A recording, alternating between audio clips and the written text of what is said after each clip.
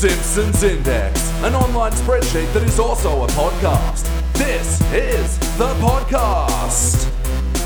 Coming to you from SideQuest Studios, this is the Simpsons Index, sort of. Or is it? Yes, plot twist. Aha. Yes, I'm your normal host, Elliot J. O'Neill, and here's the normal co-host, BT Calloway. Co-host to you, too.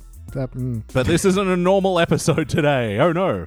No, today we bring you something special from behind the Patreon paywall. Yeah, so we're doing this podcast on our Patreon page, which is patreon.com/SideQuestStudios, where we're reviewing the movies that star the cast of The Simpsons. Yeah, like you've never seen them before, physically. And oh boy, we've got a lot of different variations on there. And one of the Patreon perks, if you sign up to our $5 a month tier, is you get to tell us which movies we are going to review that star the cast of The Simpsons. Yeah, you can make us watch terrible crap. Or, actually good movies. But it's probably going to be crap, isn't it? We know you. Yeah, and I mean, you know, the Simpsons Index, we indulge in reviewing things that are along the crap and excellent spectrum. So the movies have been a lot of fun as well. Yeah. So we ran a little tournament with all the movies that we'd reviewed already on Starring Springfield. I don't know if we'd mentioned it. That's what we call the podcast over there. But anyway, yeah, we had such crap as Godzilla 98 and Super Mario Brothers 93. But then some awesome stuff like This is Spinal Tap and Heat. Yeah. In the final round, it was This is Spinal Tap and Heat. And as you could probably tell by the title of this podcast, This is Spinal Tap 1. Yeah, so let's stop listening to us talk about explaining it and get to us talking about it. So yeah, once again, patreon.com/SideQuestStudios. $5 a month unlocks over 100 podcasts at this stage and still adding a bonus one every single week. Lots of Simpsons-focused content, but yeah, especially this show starring Springfield. Shall we get into it, BT? I think now is time for This is Spinal Tap. Yeah, and we're going to unlock it from the paywall. And there's going to be a little bit of delay because the pod won't open properly. Like in that movie we're about to review. Oh my. All right. Where the pod didn't open properly. Wait, excellent use of pod.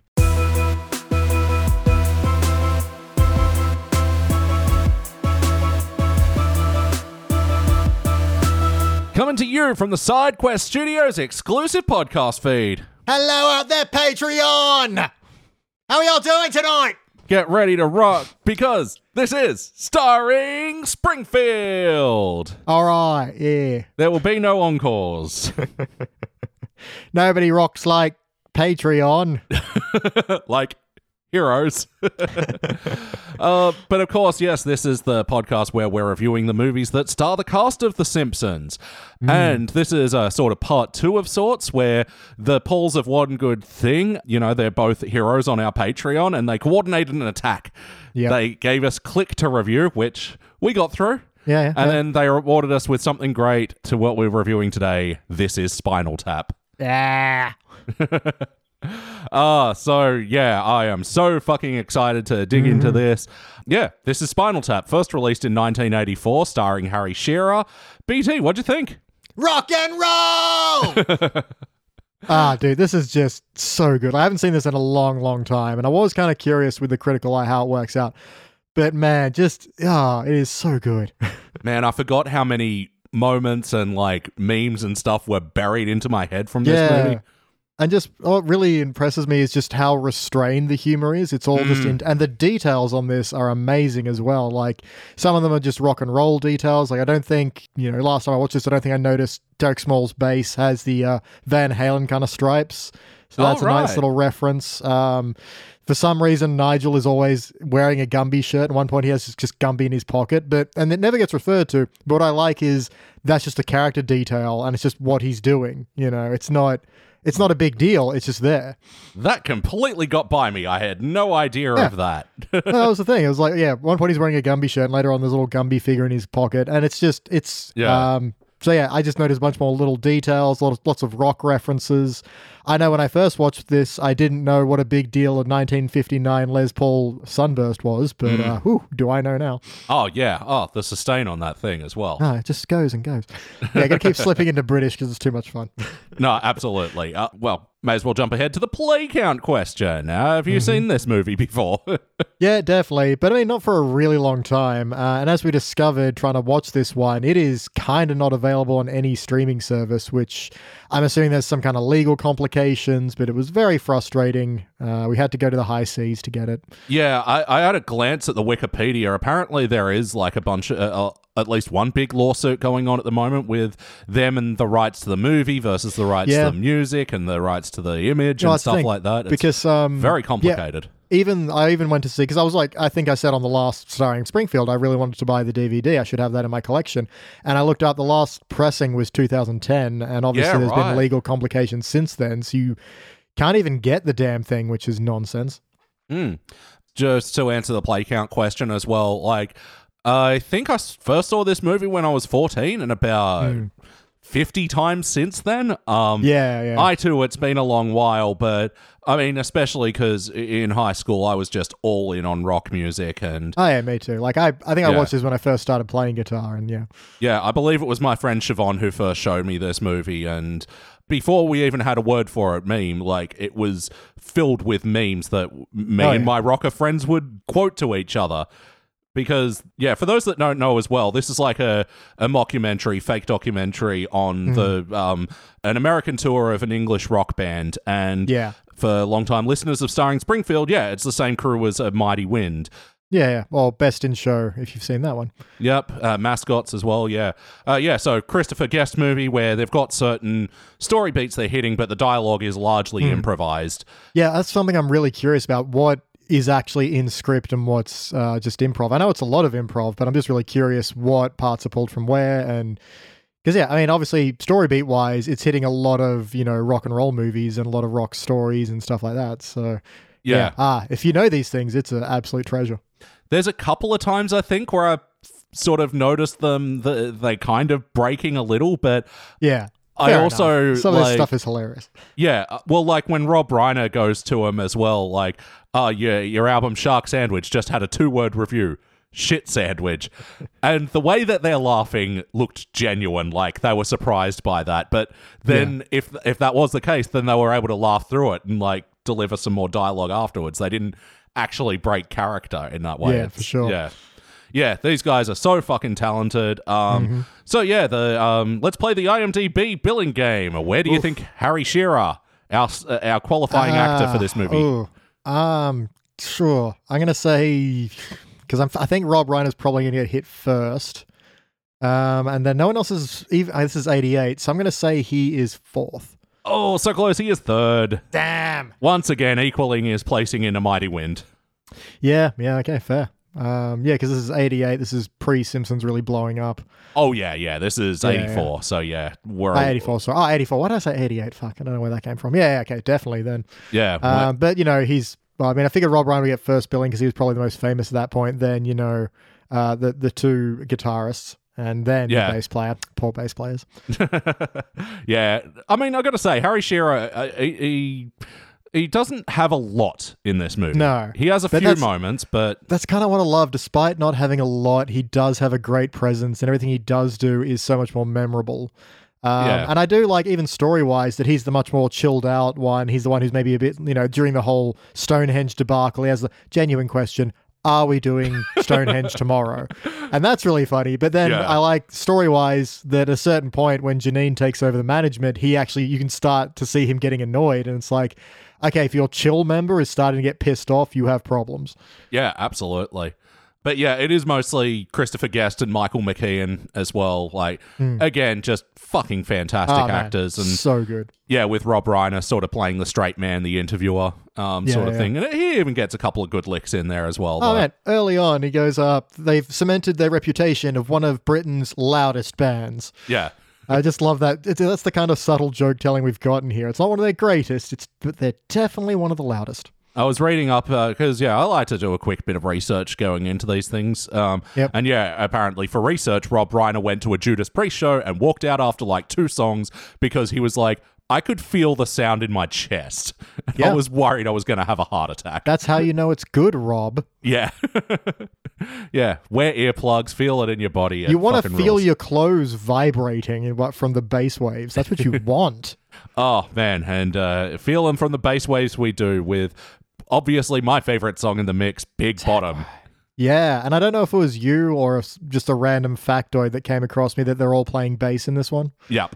Yeah. I think it's a legitimately fun song. Like, it's great. Not complicated, but it's fucking fun. Well, because me and Ben, we went to music uni, and we had a regular class called Concert Prac where we'd basically get like assigned a song to do, and then we could do like one or two songs of our choosing. It sort of changed depending on the term. Anyway, one time this kid asked me and two other bass players to play Big Bottom with them, and it was so much fucking fun. Like, because especially like for bass players, like, I mean, there's lots of bands with 2, sometimes 3 guitarists. You don't have multiple bass players in a band. It Very rarely. Really fucking cool to play with my friends who, you know, we talk shop, we talk bass. But you never get to actually jam together. Yeah, but we rarely got to actually play together and work out this arrangement and sort of figure out, okay, so your rhythm bass, your lead bass, and your bass bass. Yeah, you gotta find out ways to like complement each other and not kind of have the lines collide. So that's very cool. Absolutely. And yeah, so Guest and McKeon are playing like regular basses, but then Harry Shearer's got this double neck bass, and one of them's an 8-string bass. Holy fuck. Oh, it's so cool. Yeah. Man, it's a delight. And yeah, the song is fun. I genuinely like it. Might be my favorite booty anthem. Yeah. Other than Baby's Got Back, of course. But we got to make this playlist on Spotify. Yeah. Talk about mud flaps. My girl's got him. Just everything in that song's a pun as well. How can I leave this behind? So that was something I really loved about this one, because A Mighty Wind, I don't know. I kind of wanted to go back and count because I feel like there's just much more music in this. Yeah. But that said, the music is written in such a way that it's still a joke, but it's still a song. Like, you do kind of buy it a lot more. And I think maybe just heavy metal gives you more freedom to have ridiculous nonsense played off as being real, whereas A Mighty Wind, it's a bit harder to, you know, have a folk song that's stupid. Well, the instrumentation is, like, in its nature in folk, just so pulled back. It's a lyric first genre, whereas, like, I think in that way, maybe you're right. Yeah, heavy metal is just a bit easier to parody because there is so much extravagance in the vocals and the instrumentation and the stage work as well. And so many of the jokes on the stage work, like, being incorporated with the music as well, because it does feel like we're stopping for music clips, like, for, 2 or 3 minutes at a time. Yeah, but that said, it's because in universe they're making a documentary about the band, so of course you stop for these kind of things. That said, I did kind of notice the main kind of the song they play at the beginning and the end. I'm not sure what it's called. Tonight I'm Gonna Rock You. I'm assuming that has some very uncomfortable lyrics because they're all like, "You're too young and I'm too well hung." And there's a bit about her still having her baby teeth. But that said, it's such a rock and roll thing to be like, write songs and later on you find out, oh, that girl they're singing about was 14. Shit. Yeah, she was just 17. You know what I mean. What do you mean, Paul? Yeah, explain yourself, because that's illegal even back then. Yeah. Yeah. But it's that kind of thing. But that's what I feel the joke is. It's like, yeah, that's what they're parodying. And I think the music is just so much more predominant in this one and hilarious. Yeah, absolutely. And in moments like Stonehenge as well, where ridiculously small Stonehenge is being lowered. Well, even then there's a great line where he's doing the, back in England, there were the Druids. No one knew who they were or what they were doing. It's just something so, like, I can see what they're going for, this kind of mysticism that, exists in rock and roll, but just to get it slightly wrong, like, oh, what are they up to? Yeah. Well, and I could see and understand how this would, like, go over some people's heads, like, because they're doing it so authentically and so genuine that you could mistake it for being real.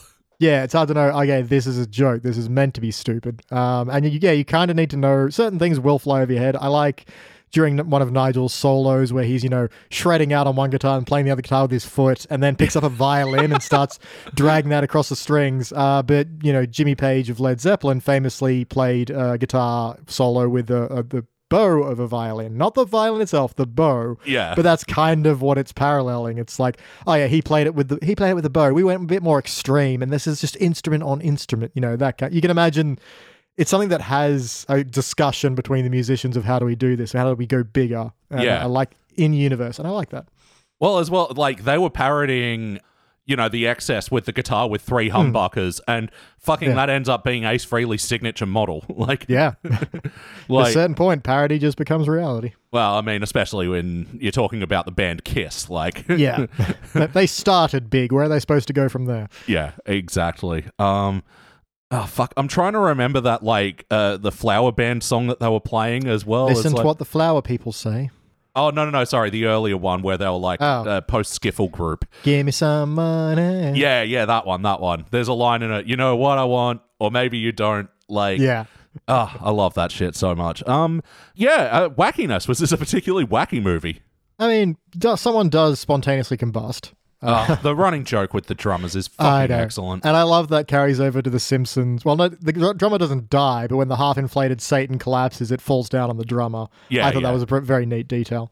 Yeah, I don't think The Simpsons would ever actually kill a person outside of a treehouse of horror, but... I mean, they probably have. Actually, just quickly on that, did you hear that they're going to do 2 Treehouse of Horror episodes this year? Yeah, sure. Why the hell not? Let's go for it. So they're finally going to be... The Treehouse of Horror numbers will finally match the season. Jeez, it only took 36 years. Exactly. All right, nice. I'm for that. Sorry, what were we actually on there before? Wackiness.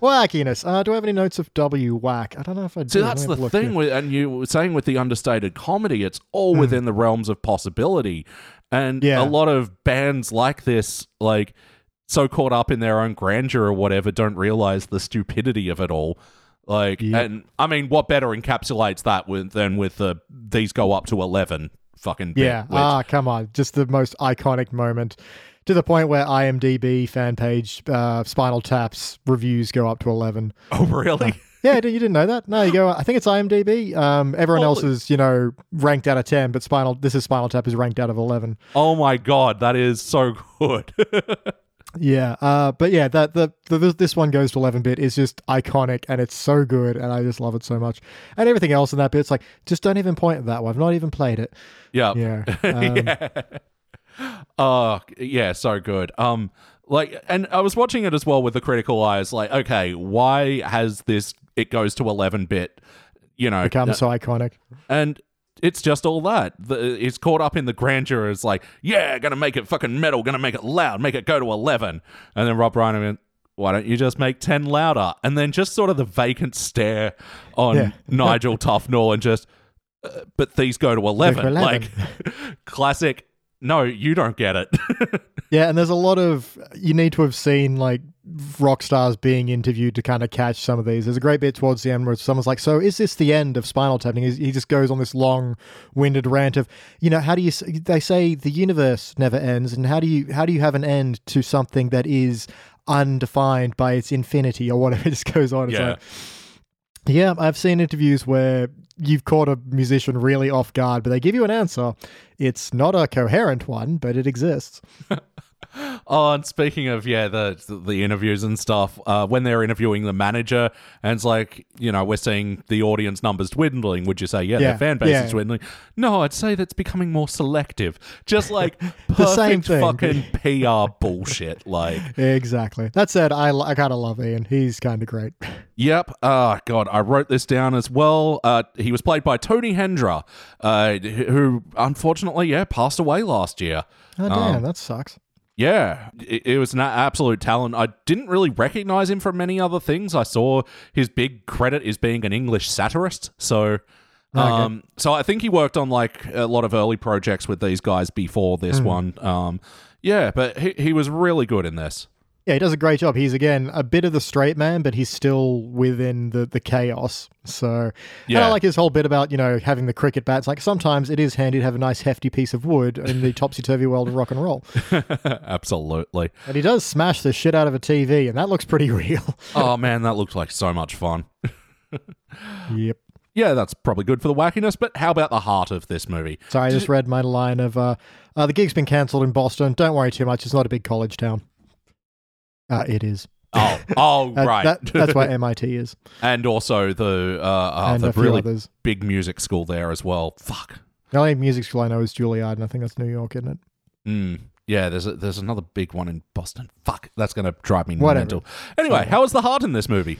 Again, it's more the subtle conflicts, mostly between Nigel and Janine, which I did really like because they never outright say too much. Like you can tell Berkeley, of course, Berkeley. But yeah, just the kind of subtle butting of heads, even from when he first realizes she's coming on tour, and we don't know. Maybe this is because they had a thing in the past. We don't know. Like when he storms off stage, and he just stares at her, doesn't say anything, and just kind of looks at her. And that's kind of enough to really get it across. Yeah, it's and all her crap about the Zodiac and that's so funny. Taking over as manager and organizing a touring schedule and fucking hotel bookings around the astrology is just it's so good. It's just such a fuck, this band is doomed now. Yeah. So that's like one of the main parts. Again, the heart is all very subtle. It's that slow dawning on Nigel that, oh shit, she's coming on, and that the disruption that causes, which is people blow up about it, but it's never directly stated to an audience what the problem is.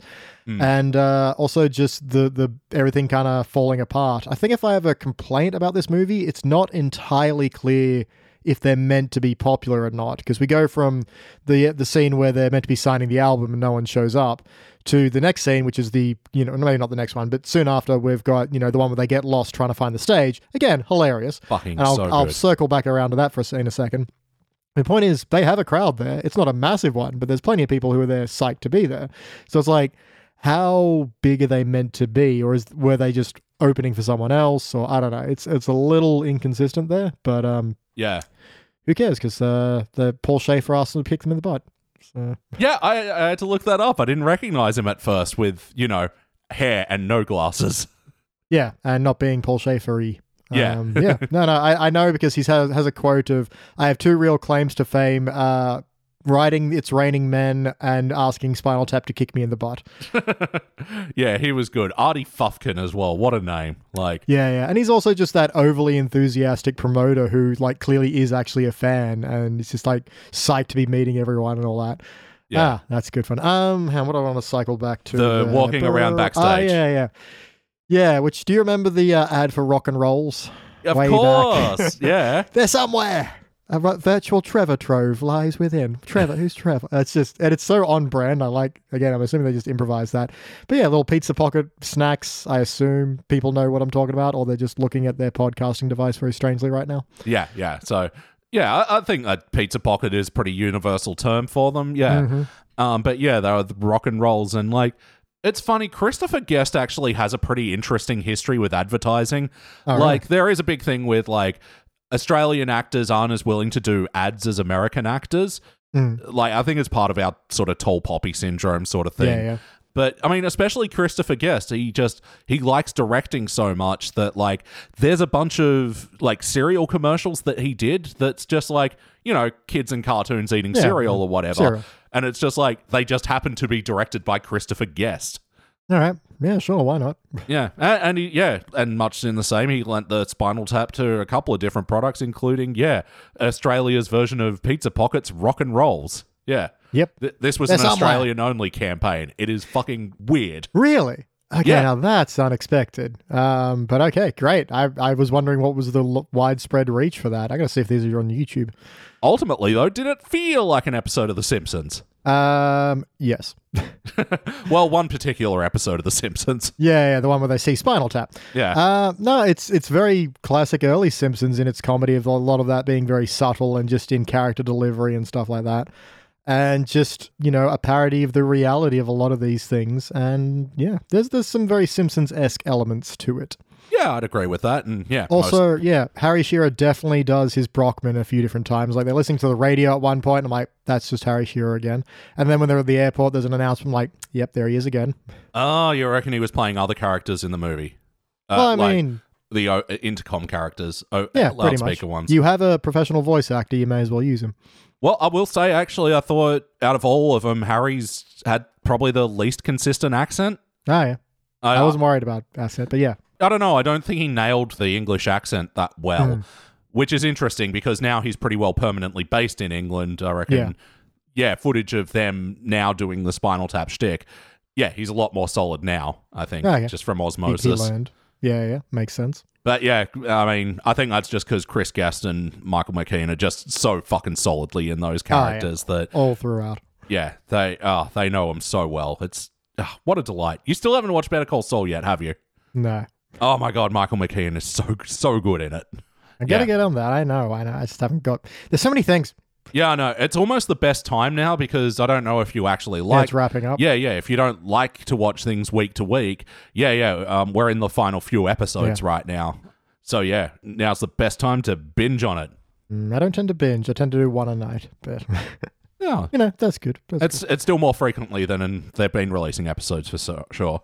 But yes, no. Would you watch This Is Spinal Tap again? Absolutely, I would. Same. I'm definitely going to go on a quest to get that DVD, damn it. Yeah, I tried digging for it. I am now afraid that I might have passed it on to Goodwill. No, surely not. No, like I know I've got a couple of boxes that I still haven't opened, but yeah, like I moved house recently and I practically gave away a third of my DVD collection. It's just... they have no value on the resale market. Look, I gave away a bunch of mine as well, but I kept anything that was either limited or that I intend to watch again if I ever get time.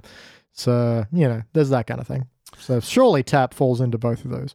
I would have hoped so. I'm very mad at myself if I did. But then I'm glad that I might have passed it on to someone else for a bargain price.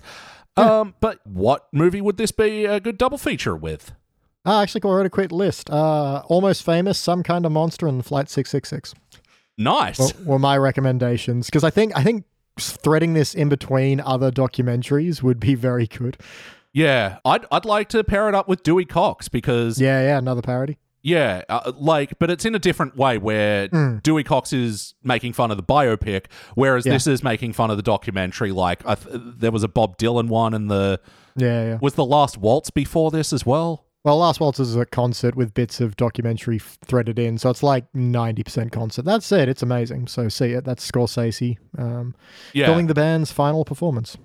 But just adding to this question as well, back in the day, there used to be like a Warner Brothers lead-in cartoon with some movies for some reason. Probably being a Warner Brothers property, I guess. Yep. What Simpsons episode would you lead in with this one? Come on. I know it's a bit easier on this one, but I just wanted to plant the seed now so it's in there for future starring Springfield. Like it as an idea. I mean, obviously, it's, Bart Rockstar, whatever it's called. The Otter Show, Yeah. If it's not that, what else could we do? The Rock and Roll Fantasy Camp one? Yeah. I'm trying to think of other like documentary style ones. So maybe, but none of them are really quite the same tone. Yeah. Is that you or me? What? Why am I got an alarm now? Oh. Anyway, the alarm note as well said McDonald's snooze. Tell McDonald's you're going to go take a nap on one of their burgers. So I don't know about you, Beach, but like I don't change the time of my alarms. I've just got like a whole shitload of alarms saved. I just changed the time.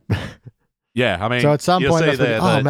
I've just basically got all the times, and I just scroll through Why? How is that better? Well, because you got to enter in the time anyway. You may as well just scroll through and just find, that's the closest one. All right. But yeah, some of my labels for them as well, because of the way I do this, often they're just notes from ages ago, and I've got no idea. Well, this one's obvious. 1815, except when he's not. Yeah. Got one that says, get shit together, Titan dogs. Tighten up those dogs. Go to Marrickville. I've been living here for a while. I mean, yeah. Message Nathan. I don't know which Nathan this is. Yeah, just message all of them. Neil will call soon. Did he? The mysteries. Weird Al pinball alarm. What? I set that one because it was like 1 a.m. or something, and Weird Al announced he's making this pinball machine. Oh, and I was like, oh my God, I have to make sure I remember that tomorrow and tell Dad and look up the price. And it's like fucking $4,500 or something. Yeah, pinball machines are not cheap. Yeah. Anyway, that was a tangent. What would you like to change in this movie? Oof. Not too much. It does slow down towards the tail end, but that said, by then you're kind of invested in the story. Yeah. So if it was starting to lag for me, it's because I knew what was going to happen. I was just kind of waiting for it to happen. That's a product of me having seen this multiple times. But I mean, like a lot of good Simpsons episodes, they front load with a lot of jokes, and then once you're invested, you kind of peter off with jokes and keep with the story. So I don't know if there's much of anything I would change. You got anything? Because I can't think of anything off the top of my head that disappointed me in any way. Yeah, look, I mean, it's something that it's just... I imagine this movie was setting the standard for a lot of movies to come after it. And we do say this sometimes. It's unfortunate that a lot of these things have become cliche because I'm sure at the time of this movie releasing, this was groundbreaking in cinema. And it's just, the interfering girlfriend is a bit of a trope at this stage. Yeah. I feel like this movie has a decent enough spin on it and, gives her a lot of character that a lot of those tropey characters don't often have. Yeah, she's got something going on. And I do like that she and David, and only towards the end does he kind of get a bit annoyed by her, but they don't have fire and ice relationship or anything. He seems to genuinely want her around. Yeah, well, they don't break up at the end, which I think is monumental to that, because that'd be the story plot that you're expecting is that, they break up and get the band back together and fuck the woman, Yeah, who needs you anyway, bitch? A Spinal Tap. So, yeah, it does sort of seem to be a bit more complex than that. But, yeah, I think you're right. It does drag around the tail end. And, yeah, for a less than 90-minute movie, it does feel longer than it is. And Not by much. By maybe 10 minutes, but yeah. No, and I think that I felt the similar sentiment with The Mighty Wind as well. When you've got, just a movie built on improv, it's not going to have as good pacing as something that was pre-written. And so, I mean... in a way, it gets a few more points because of that it's so cohesive. And especially because this thing was whittled down from apparently over 100 hours of footage made. Yeah, no, I remember on that DVD that I watched many moons ago, I do remember the special feat, the deleted scenes was basically another movie. Yeah, no, absolutely. And apparently they're planning a sequel? I'm so worried about that. Yeah. Because, I mean, honestly, it could, because there's a lot of, again, calling to Flight 666, which is the Iron Maiden documentary movie made, I mean, Maiden's always been consistently popular, but this is not their prime. And if the movie has a problem, it's the band members have clearly been playing together for the last 40 years. There's not a lot of conflict or drama. They're just going through the motions of a tour. Yeah. And it's not like these guys where they're kind of having an ebb and flow. Iron Maiden consistently have sold out arenas and stadiums. Yeah, and exactly. Shit. So it's a successful band getting along and drinking tea while their lead singer flies the fucking plane. Which is it's cool to see a band on that scale and a behind the scenes tour of that. Yeah. But that said, if you want any kind of story or drama, it's not too much there. But the footage of them in South America is wild because they are insanely popular in South America. Yeah.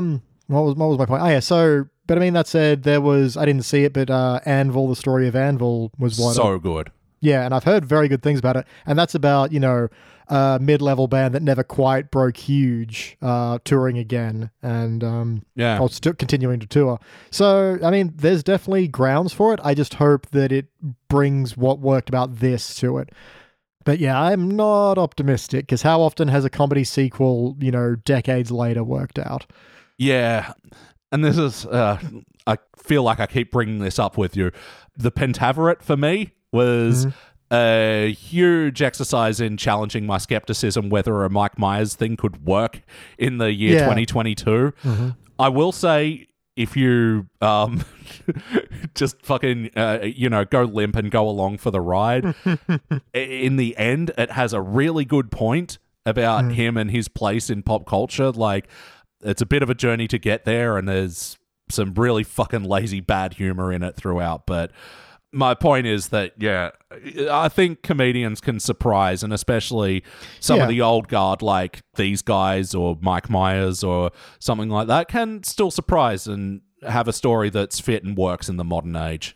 Yeah, I mean, if they bring that same sense of subtlety to it, I think it could do quite well, but it's a very niche audience already, and I just worry they're not going to get the humor the same way. I mean, story-wise, who knows if it's going to be mostly improvised. But, the idea, I guess there's two ideas. Either Tap never stopped, and this is them telling that story. Probably more likely they'll be doing a reunion tour. And that's a big thing in rock music anyway. Lots of old acts have come back together after decades of fighting and whatever else. Yep. Yeah, and then do the old, we'll play our best album start to finish, because you don't want to hear our new shit. No, well, usually there isn't new shit because they're just on the reunion tour. Yep. So, I don't know. I would want to remain, optimistic as best I could, but... Yeah, but also these fucking 20, 30, in this case, fucking over 40 years later movies, they don't work. Look at No Farther Than Zoolander, Anchorman 2. Do I go on? I mean, it's just... Comedy is one of the genres that changes the most from year to year, from, decade to decade, year to year, generation, blah, blah, blah, whatever. Like, you can watch an old horror movie and maybe the effects don't stand up, but if it's well done, it usually still works.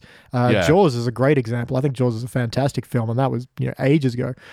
Or Alien or whatever. But comedies, usually not so much. Performances are usually what carry old comedies, and if they work, but usually the jokes are a bit, all the Leslie Nielsen stuff works because Leslie Nielsen is a charming bastard. The jokes are silly and stupid, but it's the kind of character he brings to them that tends to... That said, I've not seen one for 10 years. Yeah. But if you tried to make one today, I just don't think that would fly unless you had someone who could really sell those jokes. Yeah, that's it. And comedy dates like fucking milk. Like... Yeah. I was trying to think the other day, what was the last big comedy that really hit and people genuinely liked? And I think it's like The fucking Hangover. That's 2007 or something. I don't know. I didn't look that up, but that's the last one I can remember being largely universally praised. And I'm sure it probably wouldn't fly too well now. Yeah. Fuck. All I can think about is Jackass Forever, and it's like that's not really the same. But you laugh at it, but it's not a comedy in the sense of it tells jokes. Yeah. The Bob's Burgers movie did well. Did you see that yet? Yeah, I saw it on Disney Plus. It's good. It's not amazing. If you're not already a fan, you won't become one. But I had a good time. Yeah, I mean, it's just a big episode. I think there's too much shading in it. Like, I really wish they pulled back on the... Yeah, no, I agree. There's a weird... Because obviously it's a new animation style for the big screen for whatever reason. And there's just the lighting effect and shading on them makes them look weird. And you get used to it, but I don't know why they did that. It's like, we've watched 10 years of this show. We know what it looks like. Yeah, I mean, any animation does it. Like, The Simpsons, back to the Flintstones and Jetsons movies. Yeah, they just throw in extra shading and then it's like ready for the big screen. But I don't know why. But yeah, the Bob's Burgers character and design is so purposefully flat that like, and I mean, South Park didn't go to that extra effort when they did their movie, so yeah, it can work without it. All right, I think we are here. BT, are you ready for note battle time? Indeed. So I'm just also looking at my notebook, which I naturally doodled all over. Yep. So I've got like a flaming skull, the Spinal Tap logo, just rock and roll written with all caps. I do also quickly want to know why we don't have a Spinal Tap Guitar Hero. Because that would be fun. I'm trying to remember. I don't even know if they had any songs on any of the Guitar Heroes. I mean, I want to jam out Big Bottom. That sounds fun. Bit of Stonehenge. I don't know how you recreate playing a guitar with a violin on a... Guitar Hero controller, but find a way. Yeah, a Violin Hero controller smacked against a Guitar Hero. Apparently Tonight I'm Gonna Rock You Tonight was on Guitar Hero 2. Okay, nice. Yeah. It's good to know it's out there somewhere. Why did I write Electric Banana? Because that's the name of the club he first sees Spinal Tap at. And there's something about him just going, don't try to find it, it's not there anymore. Yeah. That really kind of cements the idea of reality for some reason. Because you didn't have to, you could just say, I saw them at this club and keep moving. The fact that he stops to say, but it's not there anymore, I think helps sell the concept of this being real in the weirdest way, but I think it works. Yeah, absolutely. Nice detailing and fleshing out the universe here. Yes, details. The deets. That's right. And that's when he's saying 17 years and 15 albums. And my note there is, what are they, King Gears? Well, that's the thing. A lot of bands used to just crank out albums like crazy. Like Creedence are fucking ridiculous for that. Yeah. No, for real. Until they imploded. My bit is the whole, well, of course, we were the Tudors originally, and then we turned to the Originals. But there was another band called the Originals, and then we became the New Originals, and they went to something else because then we could go back to being the New Originals. Or, I don't know, it's a good little rant. I like it. Man, that's one of those ones that if I was on set there, I'd have to be escorted out because I could not stop laughing through that bit. It is so organically funny. Yeah, and again, these are stories you hear about some bands finding their names. So. Yeah. Many of the drummers dying, he choked on his own vomit. Of course, it was someone else's vomit. Yeah, and just the banter on that of like, they don't know whose vomit because you can't really dust vomit for Prince. It was just like, fucking hell, that's funny. Yeah. Oh, so good. Mine is for a second, they're playing Gimme Some Money on Pop, Look and Listen, and the music notation on the back is wrong, and I'm like, oh shit, is that the same wrong as in Lisa's Class? Because I thought that would be such a deep cut if it was. No, it's not. I was disappointed. Yeah. I didn't take note of that. I might try. I mean, it arguably isn't. It is 3/4, but the stave doesn't say 3/4. So usually when a stave doesn't specify, it's usually default 4/4. But that said, it is technically 3/4. Huh. But Lisa's is still wrong, and it bothers me. Yeah. Fran Drescher's in this movie. I know, and she's great. Yeah, I think it's unfortunately brief, Yeah, because she clearly has a good sense of improv and whatever, and her conversation with Ian, is it, about the album cover is fucking fantastic. She's so good. Yeah, and it's very organic to the problem of, it's a sexist cover, blah, blah, blah. And then I like the band's banter later of, what's wrong with it being sexy? No, not sexy, sexist. Yeah. Okay. Yeah, and just the solution to that, just make the completely black cover, which is it's like, how much more black could it get? And the answer is no more black. No more black, yeah. God, it's good. Yeah, it's so funny, because then years later, Metallica would do I was about to say, how far off the Black Album are we? Yeah, that was 91, I think. Yeah, and it's just... I know they've seen this movie. I've seen an interview with James Hetfield going, yeah, that bit from the backstage, that's literally happened to us a couple of times. He said it's why they prefer playing arenas because it's so much clearer where to go when it's in the middle of the crowd rather than the stage in a theater. Anyway. Yeah, what you got? They have, that party has mimes as waiters, and I don't know why that's so funny, but it really is. Did you pick one of the mimes? Oh, I did not. Who was it? Billy Crystal. Really? Oh, wow. Yeah, one of my, I had to stop and look at that up moments. He says, come on, mime is money. And it didn't click to me then, but when he spoke, it was like, oh my God. Oh, shit. Yeah, I like that as a hidden detail. It's good. I forgot to mention as well, when I brought up Fran Drescher, in my research, I found that apparently in an episode of The Nanny, she played Bobby Fleckman in that as well. Really? Yeah, she pulled double duty. Nice. There's a connected universe. That's cool. And the storyline was something like she was worried that Mr. Sheffield thought she was attractive, so she decided to pretend to be her. That's confusing. Yeah. Well, I mean, it's not like we're expecting The Nanny to have a good plot line, but it's interesting that she decided to bring this character into that universe. It's hard for me to gauge how big this movie is, or was rather. Yeah. Obviously it's had a big cultural impact, but memes are hard to define how many people actually saw the movie based off the memes, and Morb is a good example of that. Yeah. Just because it memes doesn't mean anyone saw it. My next note is... Sorry, still thinking about the change.org. Please bring Morbius back a third time. We promise. We were just busy that last weekend. It is so... God, it is so weird. Of just... I think we've discussed it before. I don't know if it was on this podcast. I don't know if there's ever historically been an example of a movie studio getting trolled into re-releasing a movie. Yeah. Oh, it's amazing. Sometimes the internet does pretty good work. God, it's amazing. So my other note was, we've mentioned Todd in the Shadows Train Records before. Apparently Shit Sandwich was a possible title for his show Train Records. Oh, really? In reference to Shark Sandwich, yeah. Yeah, I mean, I like Train Records a lot better. Yeah, it works. It's a much more general, but I enjoy the reference. Intravenous de Milo is another great album name for theirs. I can just imagine the room where they're sitting around spitballing on album name ideas. It has to be that perfect level of stupid but feasible. Yeah. No, absolutely. And something that inspires good album art as well. Like, Yeah, and you can imagine these guys really thinking intravenous. That's such a clever name. yeah. Yeah, I like it. So Rob Reiner throughout is wearing an SS Oral C shirt, and I was like, that's weird. OORAL. I'm like, is that like a term? Is this a reference to something? So I Googled it. Apparently, it was originally the SS Coral Sea, but because that's an actual ship, they would need permission from the Navy to use it. And so the production designer was like, I'll just turn that C to an O. And that was it. So I thought it was just an interesting little tidbit. Another interesting tidbit, the reason why they decided to sing Heartbreak Hotel at Elvis's grave, it's because it's the only song that they could clear. And then they were like, that's perfect. It's so inappropriate to sing at a grave. Like, not that it's inappropriate offensive, it's just inappropriate. Like, why? Why this one? Yeah, because that's just the first one they started doing and they get the harmonies wrong. Yeah, nah, fucking fantastic. The whole backstage thing with this miniature bread, and it's like, what am I supposed to do with this? Like, fuck, that's funny. Again, just really playing up the cliche of the over-entitled rock star. Yeah, and I like, again, Can't it's not work called out to, bread. but there's a plate of like opened up Oreos next to him. Yeah. And I don't know if he's meant to have opened them or someone has pre-opened his Oreos. But again, it's just there, and I like, again, there are so many just small details. Maybe it's from a deleted scene, I don't know, but it's just, I don't know, it's funny. And then with the olives, this one's filled up and this one's got nothing in it. It's a catastrophe.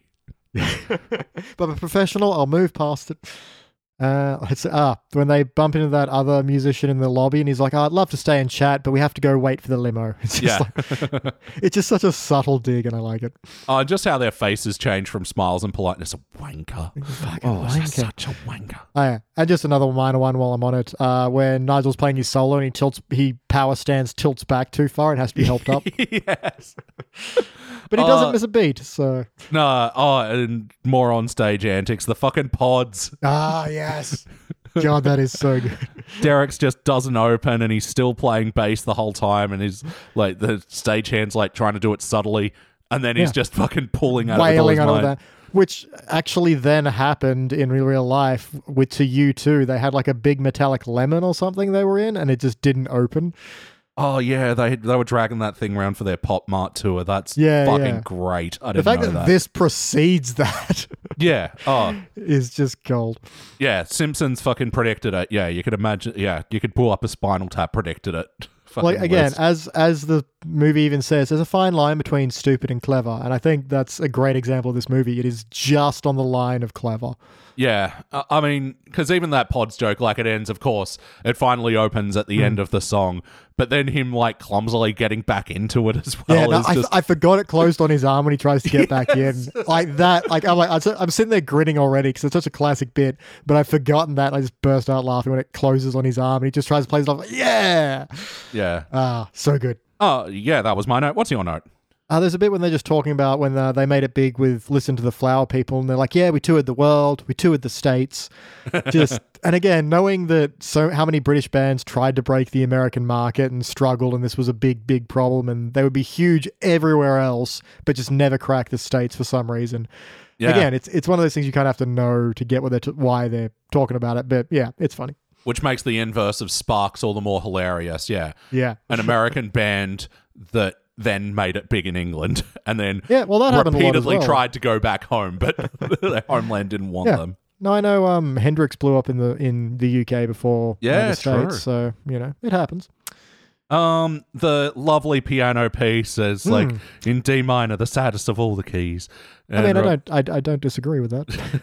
And just Robert, it's really pretty, yeah, really delicate. What's it called? Lick My Love Pump. Beautiful fucking joke. Nails that.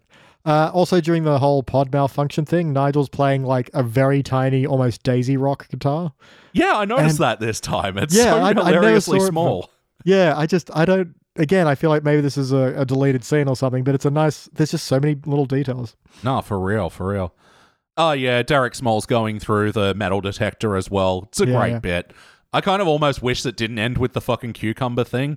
I just wish it just ended with a, like, because I thought that was the joke, that it was a Prince Albert, piercing that it was triggering. And I didn't, remember that it was a cucumber wrapped in alfoil. Okay, saying that out loud, that's kind of funny. Couldn't do that in an airport these days. No. Get randomly selected for additional screening. It's actually funny. Ages ago, I was talking to some comedian mates of mine, and they were like, yeah, we learned the other day that you don't, because the name for a comedian not doing well on stage is called bombing. And yeah, they were just laughing, saying, yeah, don't talk about your bad gigs at airports. Yeah. Anyway. I still like the meme of guy playing CSGO at the airport and it says, like, bomb has been planted. It's like, oh, shit. Yeah. When Janine first takes over the band and like has a binder, it's like, oh yeah, she's doing a good job. And then you find out it's full of the Zodiac stuff. I think that's just a really good turn. Because she has a binder, and you're like, oh wow, she's actually really putting some effort in, but it's effort in the wrong place. Yeah, absolutely. And yeah, sorry, bring it back to Janine as well. Yeah, her whole Dublin Dolby thing, that's just a great running gag. Yeah, but again, it shows the conflict between her and Nigel, where he's like finding the one thing she said that's wrong is picking at it. Yeah. What you got? Okay, when they go to the Air Force Base and play Sex Farm and the radio chatter starts to come through Nigel's guitar, and then later on it's still doing it anyway, even though they're not at the Air Force Base, and he's like, what the hell? Yeah. And meeting them at the Air Force Base, Fred Willard, fucking old mate. Yeah. I had to write down that guy because I forgot his name right until now. But yeah, and then him going, oh, I can't talk, my hair's getting a bit shaggy, wouldn't want to stand too close to you, they might think I'm in the band. He's such a dork, I love him. Yeah, he's that exact Fred Willard you just love. Yeah. I might be out. Have you got any I got a couple more. I love, if I told them once, I told them 1,000 times, it's Spinal Tap and Puppet Show. But you got the bigger dressing room. Yes. The sign saying, Puppet Show and Spinal Tap, and they did it before. The hotel welcomes the cast production of The Wiz and Spinal Tap. Such a good little detail to get second billing to fucking Puppets and The Wiz. But not only that, you're so small, the hotel isn't hiding that you're there. Yeah. Like normally a hotel for a big rock star would, put you under a pseudonym, but they're putting it on the marquee. Yeah. And I like when, they think the band's broken up. So it's like, now we've got time for all those dozens of side projects we've had, like Saucy Jack, the musical about Jack the Ripper. And even at the end, they're like, you know what, people should envy us. We got so much time now. Oh, I envy us. Yeah, I envy us. And it's just like, I think I'd be happy working a salesman in a shop.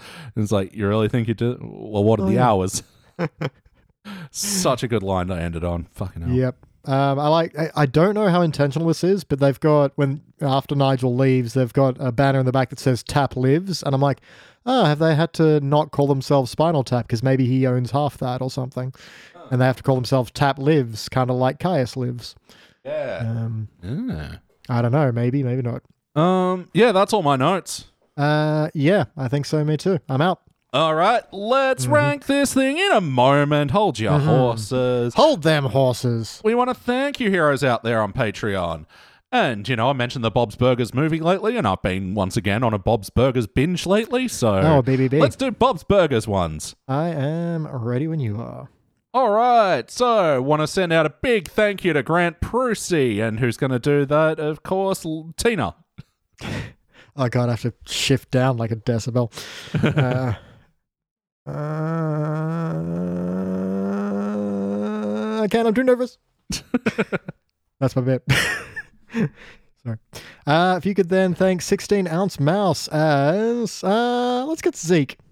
Oh, come here, 16-ounce mouse. I want to wrestle you, and I want to thank you. Come here.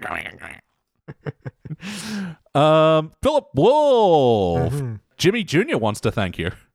Hey, Philip Wolf, you want to come see my dance moves? They're after school. They're pretty good. That's the way I'm going to thank you with my saucy dancing. That's a terrible Jimmy Jr. I'm very sorry. You should have seen the dance that Peach was doing at the same time, though, Phil Wolf. I know. I'm pretty sure Phil hasn't watched Bob's Burgers, so he doesn't know.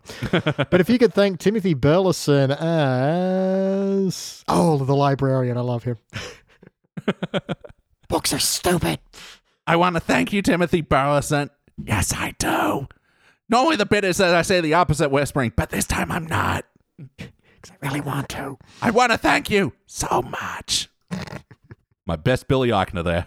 Yep. All right, Stephanie. Linda wants to thank you. Hey, Stephanie, all right. Thank you so much. Come over here. I love you. If you could thank Chris Tarr in the style of Aunt Gail.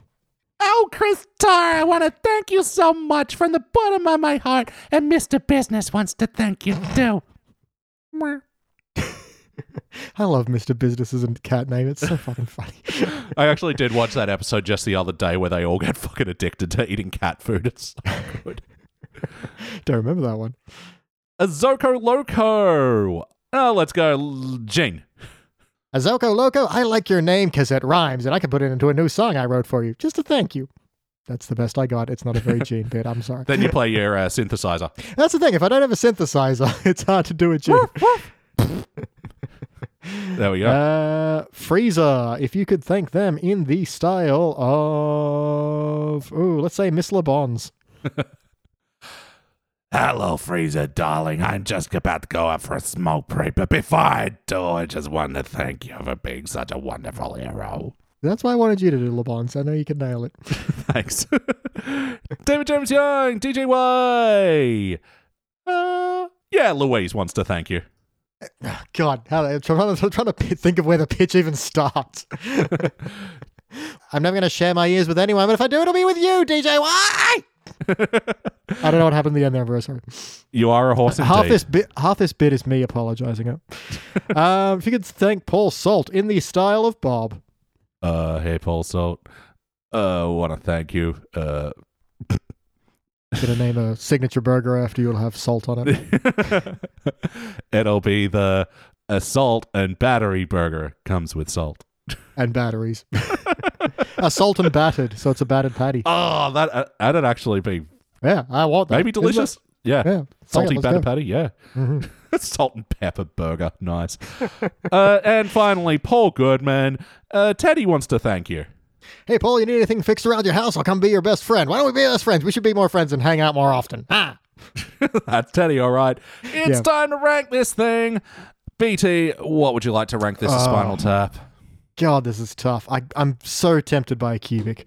Because there's really not a lot I want to change. I do agree. It drops by the end, and it's hard to... Again, I think that's more my sense of it, having seen it so many times, because I know what's coming. I'm just waiting for it to happen, and I know there's not a lot of jokes between then and there.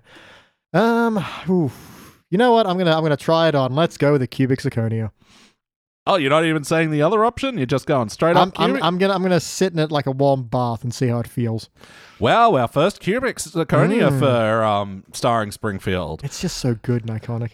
Yeah, I mean, see, here's the thing with the cubic. It's like, Cubic's essential. This is a movie where I know not a lot of people are going to get it. Like, yeah, no, that was exactly what I was just thinking. Because I was telling a friend about this podcast the other day, and they're like, "Oh, what are you going to do next?" I'm like, "Oh, this is Spinal Tap." I'm like, "Oh, what's that?" I'm like, "You've never seen it." But then I'm like, "Well, they don't really listen to music," so I'm like, there's probably going to be a lot of things you're not going to get. Watch Best in Show that has dogs in it. Everyone can get on board with that. Yeah, I think there's definitely a Christopher Guest movie that's more relatable to someone else, but I think that's the beauty of it. Like, yeah, A Mighty Wind and This is Spinal Tap are going to appeal to us being, hardcore music fans. But, I mean, having said that, so does Best in Show and Mascots and fucking everything else that they've done. I've never watched a dog show, but it's a dog show, right? And they're dogs. That's all I need to get. But yeah, I'm going to cubic as well for this one. Like, this movie, there was some fucking American library of fucking important movies that this made the cut of. The Criterion Collection. Yeah. Or the Library of Congress, one or the other. Like, it is just so innovative in so many ways, and I understand if it's going to be lost on you because it's a lot of the things that it set up and now cliches, like I said before. But well, so's the mockumentary style. This was the first. Yeah. But for me, this was such an important movie growing up, and I don't know, as a rock and roll fan coming of age in the 2000s, it hit just as home to me as I think it would have in the 80s. Yeah. So, yeah. Honestly, that makes me feel a bit more cemented in it because, no Spinal Tap, that's the style that they used in The Office, Parks and Rec, all these other movies that you would not have if it wasn't laying the groundwork with This is Spinal Tap. Yeah, absolutely. To do the documentary style and turn it on its head in a time where it would have been so young, and that it hasn't really aged, like we said, like a lot of comedies did. Man, I mean, there are a couple of dodgy moments, but all things considered, it has aged very well considering. Yeah, absolutely. Yeah. The most unrealistic thing is being able to pull jokes in an airport. Yeah, absolutely. All right, well, I think that about does it for Starring Springfield this week. I've been Elliot J. O'Neill. That's been BT Calloway. And that's all the film on the reel. Or is that your line? Oh, it's yours. Oh, I go well. fluff, fluff, fluff, fluff, fluff, fluff afterwards. Good night, everybody. Hey, we hope you enjoyed that preview episode of Starring Springfield, which is a podcast that is available on our Patreon page, patreon.com/SideQuestStudios. Links are in the show notes below. And yeah, for $5 a month, you will get a bonus podcast every week, access to our back catalogue of over 100 podcasts at this stage, and also you will get to tell us what movies you want to hear us review on Starring Springfield. As long as they star a cast member of The Simpsons, they're all good. All right, so go check that out at patreon.com/SideQuestStudios. Thank you for listening once again. I'm Elliot J. O'Neill, and that's all the mustard in the house.